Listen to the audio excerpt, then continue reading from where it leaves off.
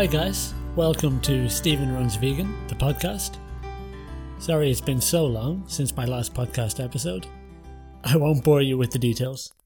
I just hope you're all doing well and staying safe during these rather turbulent times. My first ever podcast recording was amidst a sharp rise in the COVID-19 cases, and then it seemed like something worth mentioning. Now there's another issue of a very different kind.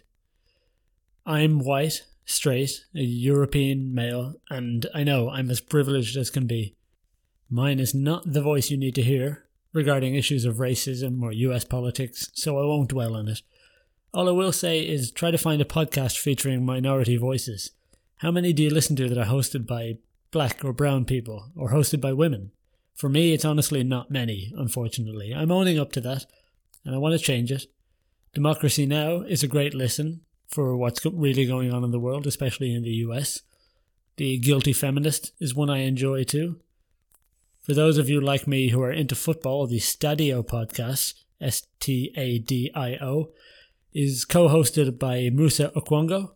He's really good, he's funny, smart, very well spoken on a lot of sensitive issues like this. So go listen to those guys for better commentary about what's going on in the world today. All I'll say is Black Lives Matter. Anyway, my podcast is about running, about fitness, about being vegan. I know these topics aren't nearly as important as what's going on in the world today, but it's what I know, and it's all I feel comfortable broadcasting my opinion on to the wider world. So with that in mind, I hope you'll permit me to continue, and I hope you'll enjoy what I have to say.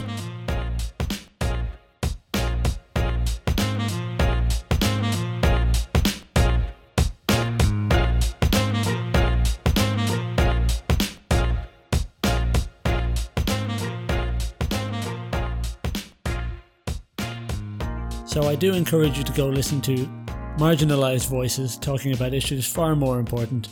But if you are interested in running, in veganism, if you know me at all, if you'd like to support what I'm doing, thank you very much.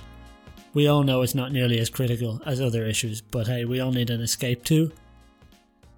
A few days ago, I put out a Q&A on my social media, on my Instagram, @StephenRunsVegan, and I got a few questions that people had that they wanted answered, so I figured I would do that today. I don't remember everyone's names. I didn't think to write them down. Sorry about that. But the first question that came in to me is, how many miles do I run in a week? Actually, now that I think of it, I believe that was Holden Fraser. Great young footballer. You can follow him on @MountainFootballKid on Instagram. He's brilliant. He'll be a star one day. So Holden, thank you for this question. How many miles do I run in a week? Well, as I live in Europe, we count the distance in kilometres rather than miles, so I don't really know of the number of miles I run. I don't count that too much.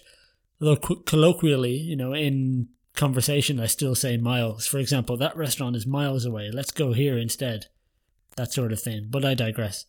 My weekly mileage fluctuates greatly depending on my mood, my work schedule, or if I'm training for anything.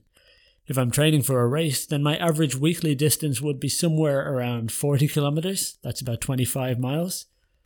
At the peak of training, that's going to be higher, but 40 kilometres, maybe 50 kilometres, it's about average for me.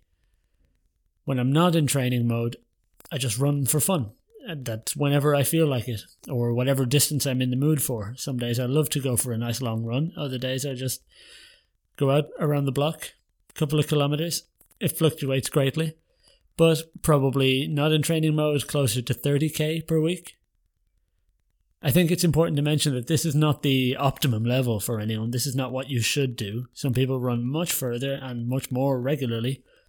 And I know many people would consider the idea of voluntarily running 40 kilometres in a week to be madness. Fair enough. Listen to your own body.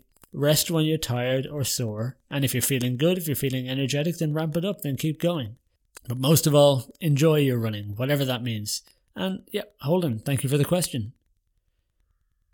Next one came in from Eamon, who is my father, so thank you for the support, Dad. And his question was, where do you get your calcium? My honest answer, I don't know. Truth be told. It's not that simple, though. I've been vegetarian and then vegan for over 10 years. and slowly but surely I've learned to eat in a way that I know suits my body best. Short of the occasional cold, I'm very fortunate to have felt healthy and energetic through most of my time as a vegan or vegetarian. I've learned to listen to my body. If I'm craving something in particular, and no, I don't mean junk food, but if my body's desiring anything in particular, it's probably telling me that it needs whatever nutrients are in that food. So while I don't consciously know where I get my calcium, it seems like my body does. I trust my gut, I trust my brain. If you're the type that needs the facts and figures, not me at all, but if you like to get your numbers, you can Google vegan calcium sources, which I've just done. A quick Google search shows me that soy products are very high, like tofu, tempeh, and leafy greens. Of course, leafy greens are the staple of any great nutritional source, really. Leafy greens like kale and broccoli are great, very high in calcium, but apparently it's telling me that spinach is not. I like this question because no one ever asks it. Everyone who wants to know about vegan nutrients is obsessed with protein, as if it's the only nutrient our body requires to be healthy and active. Don't get me wrong, protein is important, but it's abundant. If you're eating whole plant foods, if you're eating a wide variety of whole plant-based foods, you'll get all the protein you need. I don't take supplements, I don't use protein powder, I train regularly and I recover just fine. I'm feeling fit and strong and healthy. So get your protein, but be sure to ask yourself, where do I get my fiber from? Or where am I getting my calcium from? The vitamins, that sort of thing. And if you're eating a nice balance of a wide variety of foods, then you'll automatically get all the protein you need. Next question was, how do I start running? Answer to that, I have a more detailed story about my start in running. I think it's the second podcast I ever did, one of the early ones. That's all about how I started running, from a completely unfit non-runner to deciding to run my first marathon. Go back and listen to that. I think if you can bear the poor audio quality, you might find a few handy tips or more detail there, or just a nice story to listen to, hopefully. The main problem I see when people start to run is that they just do too much too soon. There might be a New Year's resolution or a sudden burst of motivation for any reason. They run hard and they run fast, and they get disheartened when they're suddenly out of breath after a short distance. That's exactly what happened to me. Or after a week or two, something hurts your body, you feel pain or discomfort, and you decide, oh, it's not for me, my body doesn't like running. Being motivated to start is great. Everyone needs motivation, but you have to start slow. You have to pace yourself. Try, for example, just walk for 60 seconds and run for 60 seconds. Do it on and off, before you get to the level of exhaustion, just start walking again. Do that for a few times a week, and maybe if you're feeling good after that, next week you can increase the amount of time you're running. Your entire body needs to learn how to run, from your cardiac system, your joints and ligaments, not just the muscles. And when you are running, it should be slow. As slow as you can get it while still being able to make your body move in that running motion, if you get me. Keep your strides short, strides being the amount of distance you cover in one step. Keep them short and fast, tap, tap, tap, tap, not just big bounding lunges. Those soft landings will put less pressure on your joints, on your body. If you are out of breath, slow down. I remember it being frustratingly slow to build up your fitness and running in this way, but trust me, it's the only way, really, if you want to become a long-term runner. It's slow in the beginning, and it looks embarrassing if your friends see you, quote-unquote, running like this, very slowly, small little strides. Doesn't look like much, but that's how you start, and then if you build up, then your body will be used to it. You'll be able to run faster for the same amount of discomfort or the same amount of comfort. And gradually, over the weeks, you'll start to notice your breathing is easier, or you'll be running for longer without needing a break. And before you know it, you're on your way. So, long story short, be patient, go easy on yourself, and you'll be glad in the long run. Pun absolutely intended. And that's it for now. I just wanted to keep you guys updated. Thank you for your patience. I hope you're coming back to the podcast, and I hope you look forward to more in the future. As ever, if you have any questions about health, fitness, running, going vegan, or if you just want to get in touch with me, please feel free.